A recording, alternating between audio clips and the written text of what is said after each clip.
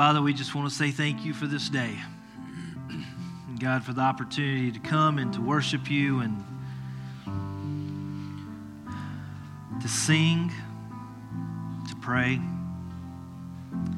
Lord, as that song says, I pray that you would be our vision, that you would be the best thought of our day. God, that you would be our King, that you would be everything. Lord, you are our future. You hold our future in your hand. As we had 2 funerals in our church this week, Lord, it's just a reminder of how temporary life is, and the fact that you hold the very breath of our lungs in your hand. And when you say the time is up, God, we are yours to take as you please. Jesus, I pray today that we would just take a step back, that we would remember once again who you are, the power and authority that you have in our lives and in this universe. And God, all things are working according to your plan and your will and your ways. And God, we would like to think that we're in charge, but there's something greater around us that's going on that we're just a small part of. And we just humbly ask to be a part of your plan. God, as we talk this morning and we continue to read in the book of Daniel, I ask that you would speak into our lives. Lord, that you would remind us of the importance of your timing, of what you desire from us. Lord, we pray for our brothers and sisters this morning. Lord, I pray for Betty Bruce and her family. Pray for Miss Linda Thompson with the loss of her mother. Pray for David and Edith, Helen Scruggs. Lord, we lift up Steve Reynolds and his grandson Cameron to you. And Lord, you know all these people that are having some physical issues. And Lord, we just ask that you would touch them today. But God, most importantly, we need a spiritual touch. From young to old, from saved to unsaved, from young in faith to old in faith, God, we need a touch from your Holy Spirit today. And we ask that your Holy Spirit would not only just be in this place, but God, you would come into our hearts that right now, as each individual prays, Lord, that they would quietly ask you, Holy Spirit, come into my heart this morning and speak to me and do something new in my life. Father, we love you today. We thank you so much for the opportunity to gather together as a group of believers. And we pray that all things that are done this morning would be pleasing and honoring to you. Jesus, we love you. We thank you so much for your sacrifice for our sins. And we ask all this in your heavenly name. And all God's people said, amen. You may be seated.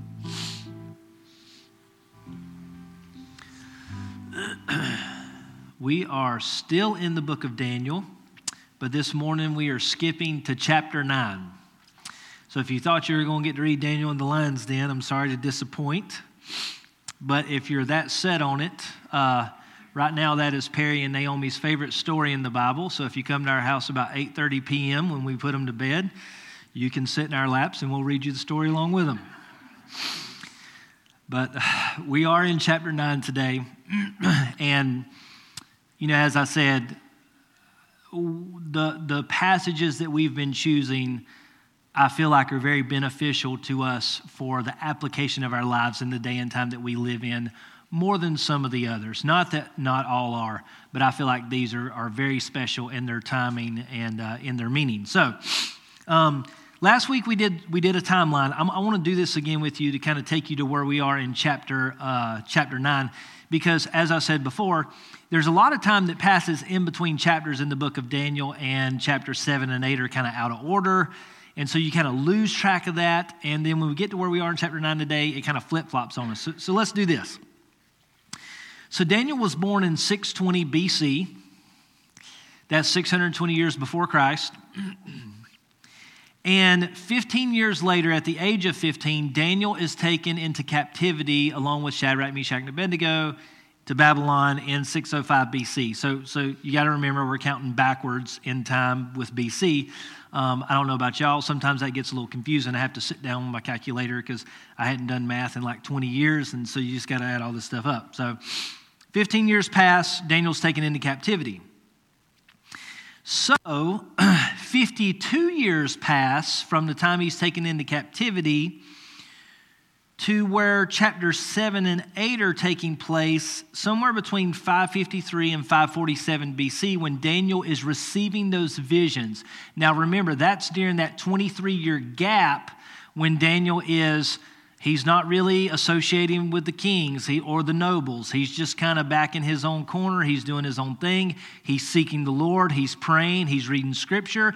And God is giving him visions of the things that are to come. And that's what's happening in chapters 7 and 8, which we're not going to read about. So even though we're moving forward in time, we're going backwards in the book of Daniel. So 8 years pass, and then chapter 5 takes place, where Daniel at this point had been in Babylon for 66 years. He's 81 years old in chapter 5. Okay, so he's an elderly man at this point. He's been in Babylon for 66 years. The best years of his life have been spent in a foreign kingdom, serving, different rulers and experiencing this plethora of highs and lows of serving the Lord and honoring Him and these great spiritual victories. And at the same time, these extreme frustrating parts of life where he's being punished for these good things and honoring the Lord too. And so in chapter 5, where we were last week, the handwriting on the wall, Daniel's brought in to read it.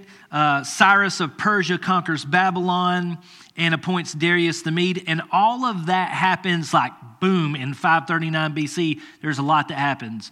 And so you got the transition of power. Darius the Mede is appointed to Babylon. So even though Cyrus is the ruler of Persia and that kingdom, Darius the Mede's in charge of Babylon, and so that's the one that Daniel's going to be kind of associating with over the next few chapters.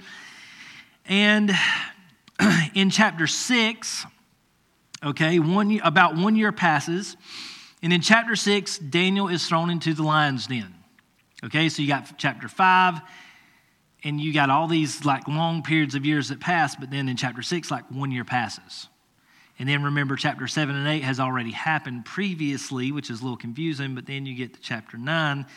And by chapter 9, about around a year, maybe a little less than a year, Daniel is reading from the book of Jeremiah, and he learns something pretty significant, which is what we're talking about today. That happens in 537 BC.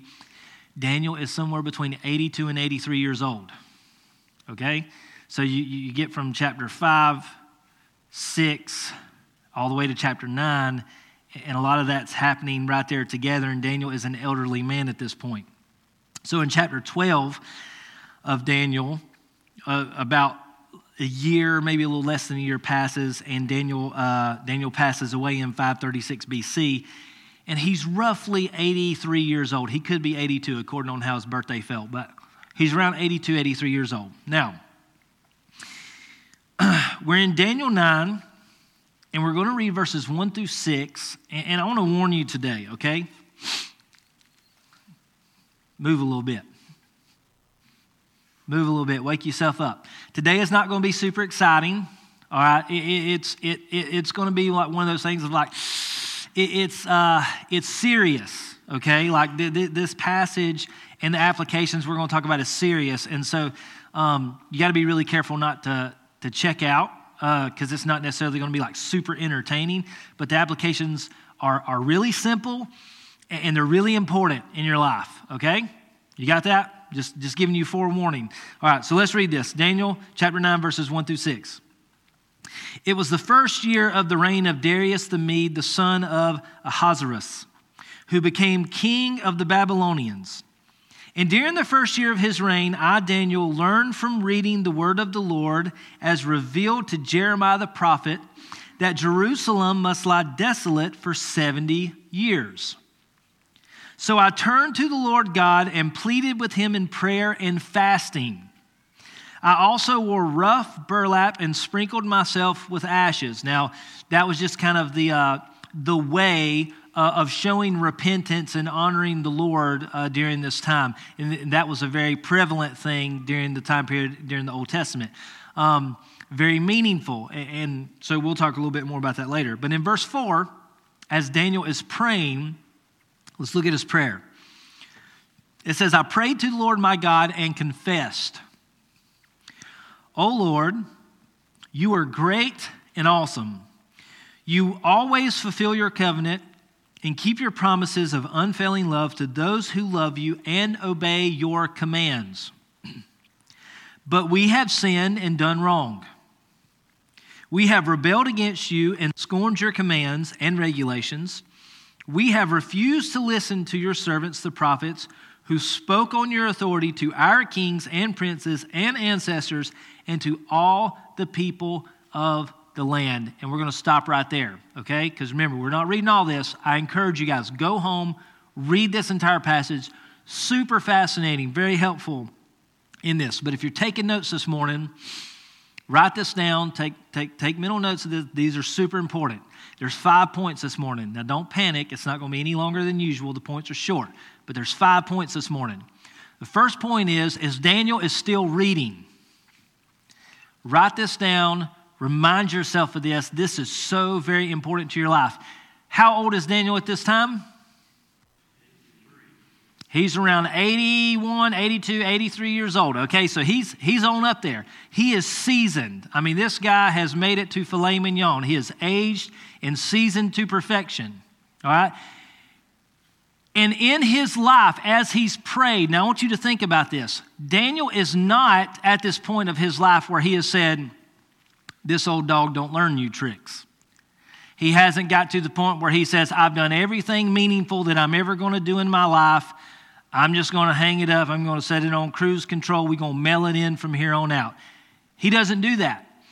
As Daniel has always done in his life, he is practicing very simple aspects of his relationship with the Lord. And one of those things is reading Scripture.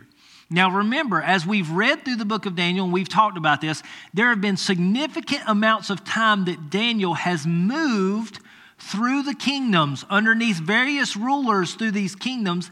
And there's been long periods of time where he's basically been inactive in the limelight of what's going on in Babylon, through Persia, through all this stuff. He's just kind of like, he's doing his thing. He's honoring and serving the Lord. And reading Scripture is a huge part of that. When Daniel first comes to Babylon in chapter 1, which Pastor Timmy preached that sermon a few weeks back, he knew the word of the Lord. He knew the commands that Moses had written down about what they should and should not eat. It wasn't the fact that Daniel was ignorant of God's word or that he did not know it in any way, but he already knew God's word. Even from a young age, he had a good understanding of what was allowed and what wasn't allowed. And here he is as an probably 82-year-old man, and he is still reading God's word. You with me this morning? Now, the key word in this passage that I want you to think about right now as we're talking about this point is the fact that he read the writings of the prophet Jeremiah and he learned something. Amen. Yeah. That's important. And I want to challenge you on this because I want you to understand in the 60-something years, probably about 67 years at this point that Daniel had been in Babylon and serving, he's been reading the word of the Lord all along. He's been praying all along. He's been seeking the Lord. But he never stopped doing the little things. And he's still reading God's word. And anybody in here who's been saved for a significant amount of time, who's read God's word for a significant amount of time, can tell you, you can read a passage of Scripture, you can read it 1,000,000 times, and then all of a sudden, one day, years down the road, at just the right time, just the right circumstance, just the right thing that you're going through in life, and God reveals something brand new to you that you never saw before in that passage of Scripture. He does. And here's Daniel, who is, think about this. I mean, most of us would say, who's the most spiritual, influential person that you've ever known in your life? And we would probably say people like Mother Teresa and Billy Graham, right? He's basically like, I would say he's better than them. He's biblical, okay? I mean, like we read about him in Scripture. He's the most spiritual, influential person in the world during this time. He has represented God faithfully throughout his life, and he has caused the kingdom of Babylon and the kingdom of Persia to be influenced because of his faithfulness to God. And yet at 82 years of age, he is still reading God's word and he's still learning from it. You're sitting here this morning, and I want to challenge you as individuals that if you want your relationship with God to mean something, and if you want your relationship with God to grow, and if you want your relationship with God to be exciting and moving and have life in it, you need to be reading God's word. It sounds so simple and so elementary, but it is absolute truth. You need to be reading God's word and learning from it. And if you read it, guess what will happen? You'll learn from it. And don't fall into the trap, because you might read stuff and you may say, that was boring. I didn't get a whole lot from that today. Well, don't quit just because today you didn't learn anything, because at the right time, in the right moment, when God decides to reveal something new to you, he will. But we have to be faithful. We have to be present. We have to be available for him to do that. And listen, you paying attention this morning? Because this is really important. You know, we've said it for weeks that the true significant things that happen with God happen in the very simple, everyday, boring, Monday parts of life. And that what's going on there prepares you to do these great big things that Daniel was able to do in the kingdom with the rulers, okay? And we've said that time and time again. And I want you to be careful today not to fall into the trap that, well, that's just too easy. It's too simple, okay? Like because we as people, we think that the harder it is or the more difficult it is, the more significant it's going to be or the more meaning it has or the more we'll get from it. And so if I looked at one of you this morning, I said, here, take this piece of trash and go throw it away. How would you feel about that? You would feel a little, like you would probably do it, but it would be a little demeaning. It's like, why can't you throw away your own trash, you lazy bum? It's kind of one of those things. But now think about this.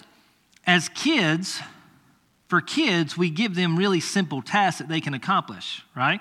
So for Perry and Naomi, they're just kind of at that age where we try to give them things to do that they can accomplish. And so for Perry and Naomi, one of the big things is like, hey, buddy, throw this away for me. And he'll take it. He'll run and go throw it away. And then we celebrate because he did something productive. He did what I asked him to do. It was a good lesson. He's learning to throw away trash. It's a good thing. Now, if I ask you to throw away my trash, you'd be like, you little lazy. But, whatever. You might think whatever. But for him, it's easy. And it makes him feel good to be able to contribute. That's one of the things that kids want to do. Is they want to contribute. And our faith, I want you to think about this, your relationship with God. Your faith was designed to be easy. So simple that a child could do it. God did not design it to be complicated or hard or so impossible that only certain people could accomplish it and reach it. He designed it to be so simple and so easy that a child could do it. So this morning, don't overanalyze your relationship with the Lord. Take it for truth and understand that if you really want to grow in your relationship with God, one of the best things you can do is read his word. It's one of the quickest ways to learn about your Father in heaven, to learn what he desires from you, to learn all the promises that he has for living for him, and all the punishments that come for not. You really learn who God is through his word. It reveals a lot about our Heavenly Father.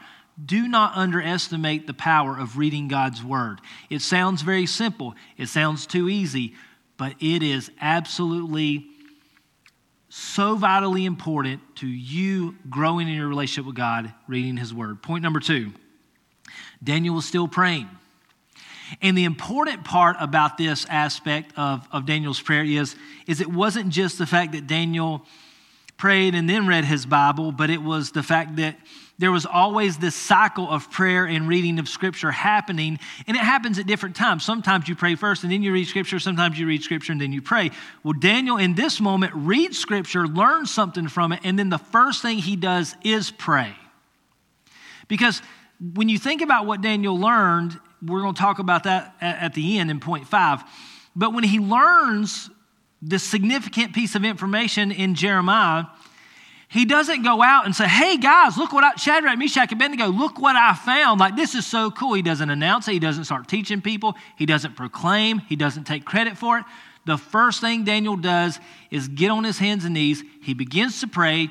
He begins fasting. He puts on his sackcloth. He sprinkles himself in ashes. He does everything that he needs to do in order to seek God first. And we've talked about that over the past few weeks, about how important it is to make sure that in your life you are seeking God first in all things. And prayer is a huge aspect of that. So you're sitting here this morning and you say, okay, how can my relationship with the Lord grow significantly? How can it be healthy and meaningful and have life to it? Well, you read God's word and you pray. Something that Daniel is doing, 82 years old. He's doing the same old thing that he's been doing for the past 67 years in Babylon, whether he does it back in the back room where he's on his hands and knees praying, and then they catch him and they throw him in the lion's den for it, or he's sitting there and he's reading the word of the Lord and he says, I just learned something new. We're praying about this. Because it could have been one of those things where he said, oh, I've been here 67 years. I might get to go home. And then he starts celebrating and packing his bags. No, the first thing he does is he prays.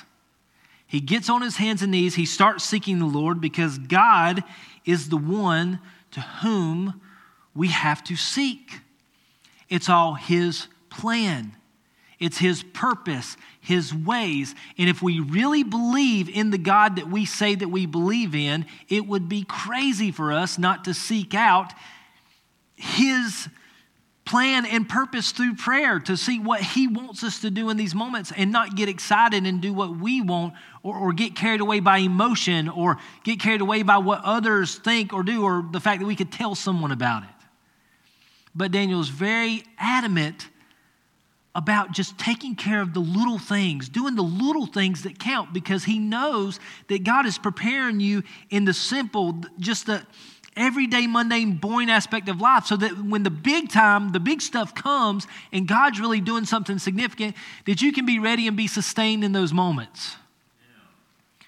Think about how many spiritual people you know who've been spiritual leaders over the years, and they get in the limelight and they're constantly influencing people, and it seems like they're doing this great, amazing things, and all of a sudden it's like their life, their ministry, their morality just falls apart while that's going on. And the truth is because this is not sustainable if this hasn't been taken care of first.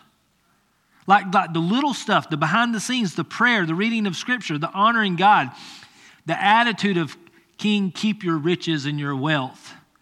I'll give you the truth of God because that's what I'm supposed to do. When that attitude is not there, the limelight is not sustainable.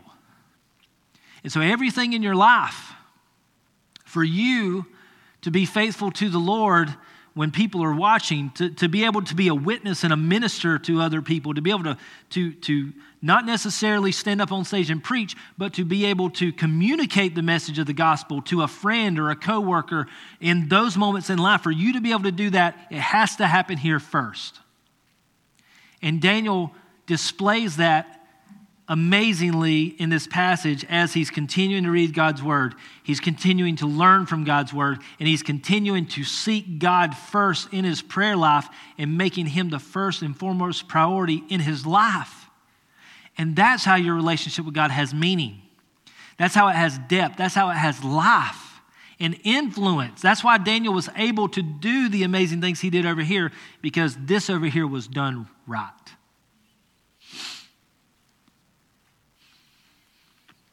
Point number 3. We got to accept spiritual responsibility. This is going to sound crazy to some of you, and it's different.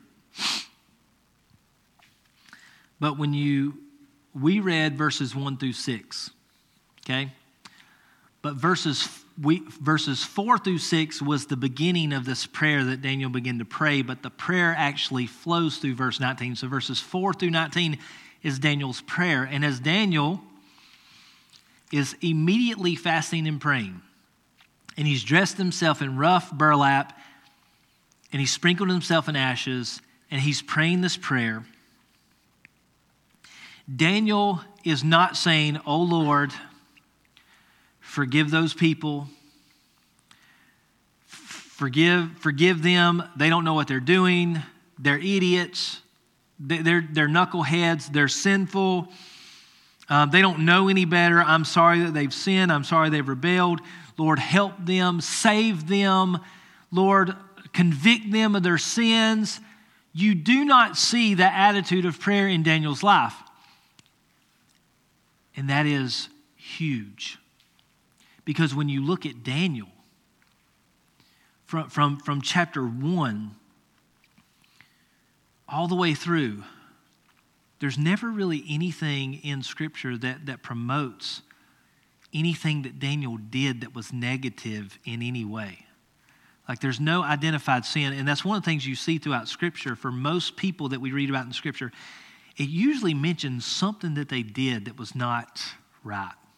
There's some type of sin or something present in their life. You don't see that in Daniel's life. And from chapter 1 all the way through, Daniel is representing the Lord in amazing ways. And he's doing all the right things. And yet, he's not praying to God and saying, "God, forgive them, forgive this, help them, convict them." No, you go back and you look at it. He says, "Lord,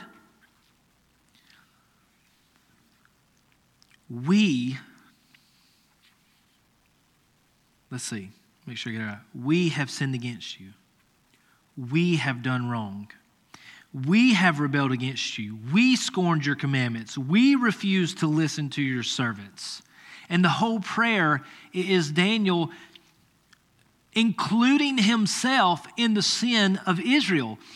And I want you to understand, it's not just Daniel including himself in the sin of his people in that moment, in that time.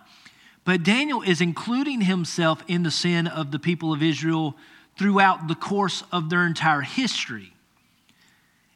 Let me explain that a little bit. When you think about God bringing Abraham and showing him the promised land, and he says, "Abraham, this land is going to be yours." But he says, "But the sins of the people have not yet warranted their destruction. And so you're going to have to wait, and your descendants are going to have to wait." And over 400 years later, finally, the sins of those people were enough for God to say, "Okay, enough's enough. We're going to move those people out. We're going to punish them, and we're going to bring the people of Israel into, and we're going to give them this land." You following me? So there's this understanding that the sins of people for generations kind of have to begin to pile up to get to the point where God says, "Okay, enough's enough. I'm not going to let this go on anymore. We're going to do something big about this to make sure we get these people back on track." So fast forward to Jeremiah's time when he's 15 years old, and God finally says, "Enough's enough. We're going to do something about this. I'm going to punish the people of Israel. We're going to send them into exile." It's basically like hardcore punishment. A lot of people is going to die from this, but also it's kind of like a timeout. Y'all do timeout? We do both. We like to whip and timeout. It's just according on what day it is, which one works better. But sometimes timeout works better than whipping. And so you sit him over there in that chair, especially Perry. You put him in that chair, and you sit him over in the corner, and you make him sit still. It's torture. I mean, like you could not set him on fire and him be any more miserable than what he is having to just sit still and not do anything. But God takes the people of Israel and he moves them out and he puts them in captivity because for generations they have been sinful. From the very beginning, from wandering through the wilderness with Moses, from the time of the judges to the time of the kings to the time of the prophets, they had rebelled against God and worshiped false idols, and those sins piled up, which brought them to Babylon. And so you understand today, Daniel, when Daniel was 15 and he went into exile to Babylon, his sins personally had not piled up enough to warrant him being taken into captivity and spending his entire life in Babylon. You with me? That was not his. It was a conglomeration of his people's sin over generations which piled up and brought that to him. So track with me this morning. You need to understand today that other people's sins are not just their sins. Your sins as an individual are not just your sins. The sins of others will reach out and touch you in more ways than we would ever like to admit or acknowledge. Right? Think about this. 22, 21 years ago, planes flew into the World Trade Center. The sins of a few men getting on an airplane and doing that changed life for us forever, right? Like everything, a lot of different things are done differently now because of that. Their sin reached out and touched you. And you think about all these people today who are challenging the fabric of morality, the fabric of sexuality, the fabric of sexual identity. And you say, oh, that's them, that's their sin. No. It is reaching out and it is touching us as a culture and a society. Your mom and dad's sin touched you in more ways than you would like to admit. More ways than what they ever thought or realized it would. It has affected you throughout your entire life, for better or for worse sometimes.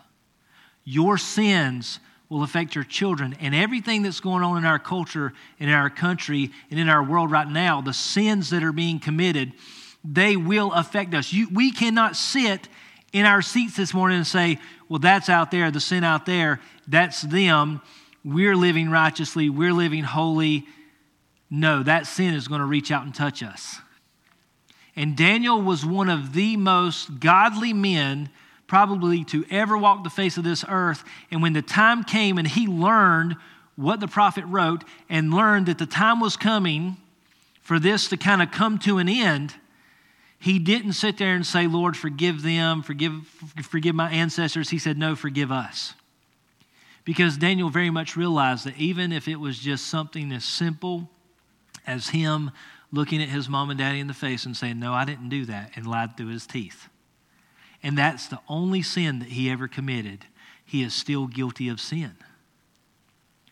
Or if you took something from the grocery store when you were little, a piece of candy that you wouldn't spend, and that's the only sin that you were ever guilty of, that you ever committed, you are still guilty of sin.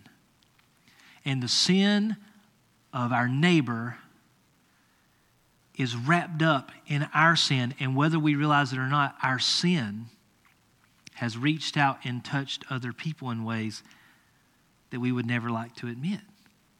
It's all connected. You look at our community this morning, any of you ever had something stolen from you? The sin of your community has affected you. Somebody ever give you the California howdy? Chew you out, be rude to you, just whatever. I mean, like you just name it. Other people's sin affect us. We're all connected in that.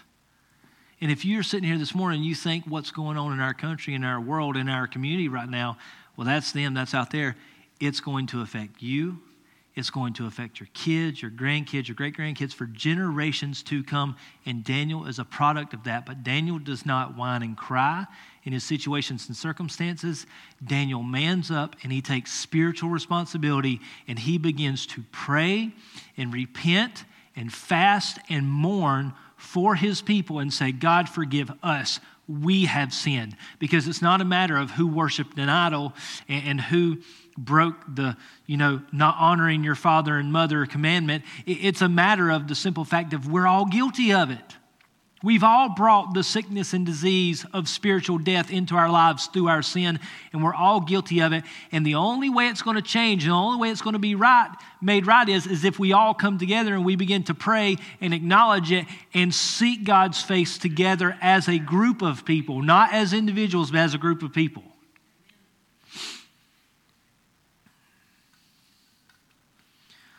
Point number 4, God's word proved true.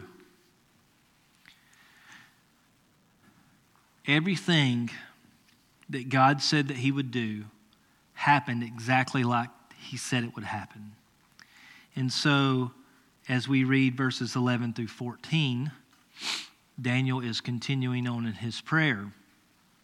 But he's talking about how he is acknowledging God's truth in everything that God said he would do through the law of Moses. So let's read this together, verses 11 through 14. It says, all Israel has disobeyed your instruction and turned away, refusing to listen to your voice. So now the solemn curses and judgments written in the law of Moses, the servant of God, have been poured down on us because of our sin. You still see the hour? It wasn't like, man, our ancestors were really dumb. They really dropped the ball. It wasn't mom and dad. It wasn't kings. It wasn't judges. It wasn't prophets. No, it's all of us.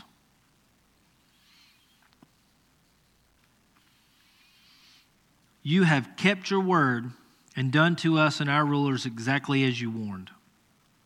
Never has there been such a disaster as happened in Jerusalem. Every curse written against us in the law of Moses has come true. Yet we have refused to seek mercy from the Lord our God by turning from our sins and recognizing his truth. Therefore, the Lord has brought upon us the disaster he prepared. The Lord our God was right to do all of these things, for we did not obey him. And so here you have Daniel for 67 years who's lived in captivity. And he's not complained. He's not fussed. He's not said, God, when are you going to take us home? When are you going to let me out of this? When are you going to do this? He actually read the release date. All right? I mean, like, imagine a prisoner getting the letter that they're going to be let out, and they only have like just a little bit of time left. And as they're reading this, they're not like, oh, I'm excited to get out of here, and I'm excited to go back. I'm excited to see what can happen and how, we can do this thing and make it right. No, he's sitting there and he's saying, Lord, you were right for locking us up in here. You were right for doing this. It may not have been what Daniel wanted, but he acknowledged above his own desires and wants that God was justified in doing this because he did exactly what he said he was going to do, according to what the Israelites chose to do and what they chose not to do. And in our lives, we live according to the same law and standard. If you're sitting here today and you think that we as people, as America or a community or however you want to look at it, even as a church body, can live in sin and go on and function underneath God's blessing without him eventually calling to account our actions, you're only fooling yourself. None of us are exempt from God's word. And whatever you see written in Scripture and whatever you've seen done in Scripture, you can rest assured that even for us in this day and time, if we continue to live in sin, these are the things that are going to come upon us as people. It may not happen in your lifetime, but you can rest assured that your children or grandchildren will experience what happened here if the sin continues on. It's going to happen because God's promised it. And if you're sitting here this morning and you've accepted Jesus Christ as your Savior and you've said, I believe in the one true God. I believe in God the Father. I believe in his word. I believe in the Holy Scripture. I believe that what it says is true. Then you've already committed yourself to believing that this is what's going to happen, that this is just if it does happen. And what Daniel is praying in this moment is he's acknowledging God's justice in this. It wasn't easy. It wasn't necessarily what he wanted. But God was just. He was right for doing it because he said that he would, and yet the people did it anyway. God's word proves true time and time again all throughout history, from coming out of Egypt all the way through until our present day. Kingdoms have risen and fallen time and time again according to the Lord's hand. And you can go back and you can look at the historical records of things that brought about the demise of kingdoms throughout the years. And it has a lot to do with the things that you see written in God's Word. I mean, it talked about God raised up Nebuchadnezzar. And then God raised up Cyrus of Persia. World leaders of world empires being raised up to do God's will. Nebuchadnezzar to punish the people of Israel. Cyrus to be raised up to bring the people of Israel back to Jerusalem to rebuild the temple. And that's where we come to point 5. God has a timing. God's got a timing. And I don't know about y'all. There have been so many times in my life where we have been in a situation or circumstance where it's not been easy to endure. And you just wish that it could be over. You wish that you could move forward, move past this, get beyond this thing because you're just ready for it to be over because you know life would be easier when this is done. Or there's a goal or a task that you want to accomplish in life, and you just wish that you could just get to where like that was done because life would be easier if you could accomplish this goal or this task. If you could do that. And there's been so many times in life where I catch myself and Hannah and I talking about like wanting to move forward in time to reach this goal or see this time through so we don't have to endure it anymore. And yet to understand that God has a timing that is appropriate and beneficial whether we realize it or not. Daniel spends 67, about this time, he's probably 68 years in the Babylon by now. But 70 years must pass, and he learns this from reading Jeremiah the prophet. You know, everything that God said would happen, happened. And Daniel acknowledges this, and he believes it. And then he reads that 70 years have to pass. And Daniel's like, wait a minute. I've been here like 69 years. Like, we're just a little bit away from being able to go home. The time is coming for us to be able to go home. And he didn't spend 69 years whining to God, asking, God, can we go home yet? Think about this. How many of you would be like that? God, can we go home yet? How about now? Can we go home now? Can we go? I mean, it's like the annoying kid in the back seat. We there yet? How about now? How about now? It's like, hush, kid. Get the backhand. But he served God faithfully in his situation and his timing. And when the time is right, God reveals to Daniel everything that he needs. You know, that's the whole thing about it is that Daniel is faithful in his relationship with God. And while he is over here in the back corner and he's reading God's word and he's praying, it was never relevant for them to say, okay, in 70 years you're going to get to go home. Because the preparation hadn't been done. It hadn't happened yet. But Daniel's praying, he's reading. All of a sudden in year 69, as Daniel is reading the word of Jeremiah, he learns that the 70 years has almost happened. Well, guess what? That 70-year marker is leading up to the point where everything happening back here is preparing for this over here, this big thing that everyone's going to see and everyone's going to be a part of to be able to take place. And Daniel's faithful over there. And because he's faithful over there, all the stars get lined up for the big things to happen over here. God's got a timing. He's got a timing that works perfect in his life. And guys, I cannot tell you how many times in my life that I've wished time away to stop enduring something, or I've wished time away in order to experience something that I was looking forward to. And yet whenever I get there, when you finally get there, you know, it's like, because you just like, it seems like those times last for eternities. And when you finally get there, it's like the whole time God has been preparing you and leads you and just works it out perfectly for this moment. You're like, oh, that's why. That's why that happened. That's why we endured that. That's why you waited so long for this to happen. I cannot tell you how many situations in my own personal life where that has happened, where you come to that point and you say, that's why it was right now. Because God worked it out more perfect than I could have ever dreamed it up in my head to happen when I wanted it to happen. But that's how God works. He's got a perfect time and he knows what he's doing. He's got a plan. And when you look at this, it's really amazing because all this happens right there together. Cyrus takes over Babylon. He appoints Darius the Mede. Daniel gets thrown into the lion den. He's reading the book of Jeremiah. It all happens right here together within like a 2.5 year period. And then if you skip over to Ezra chapter 1,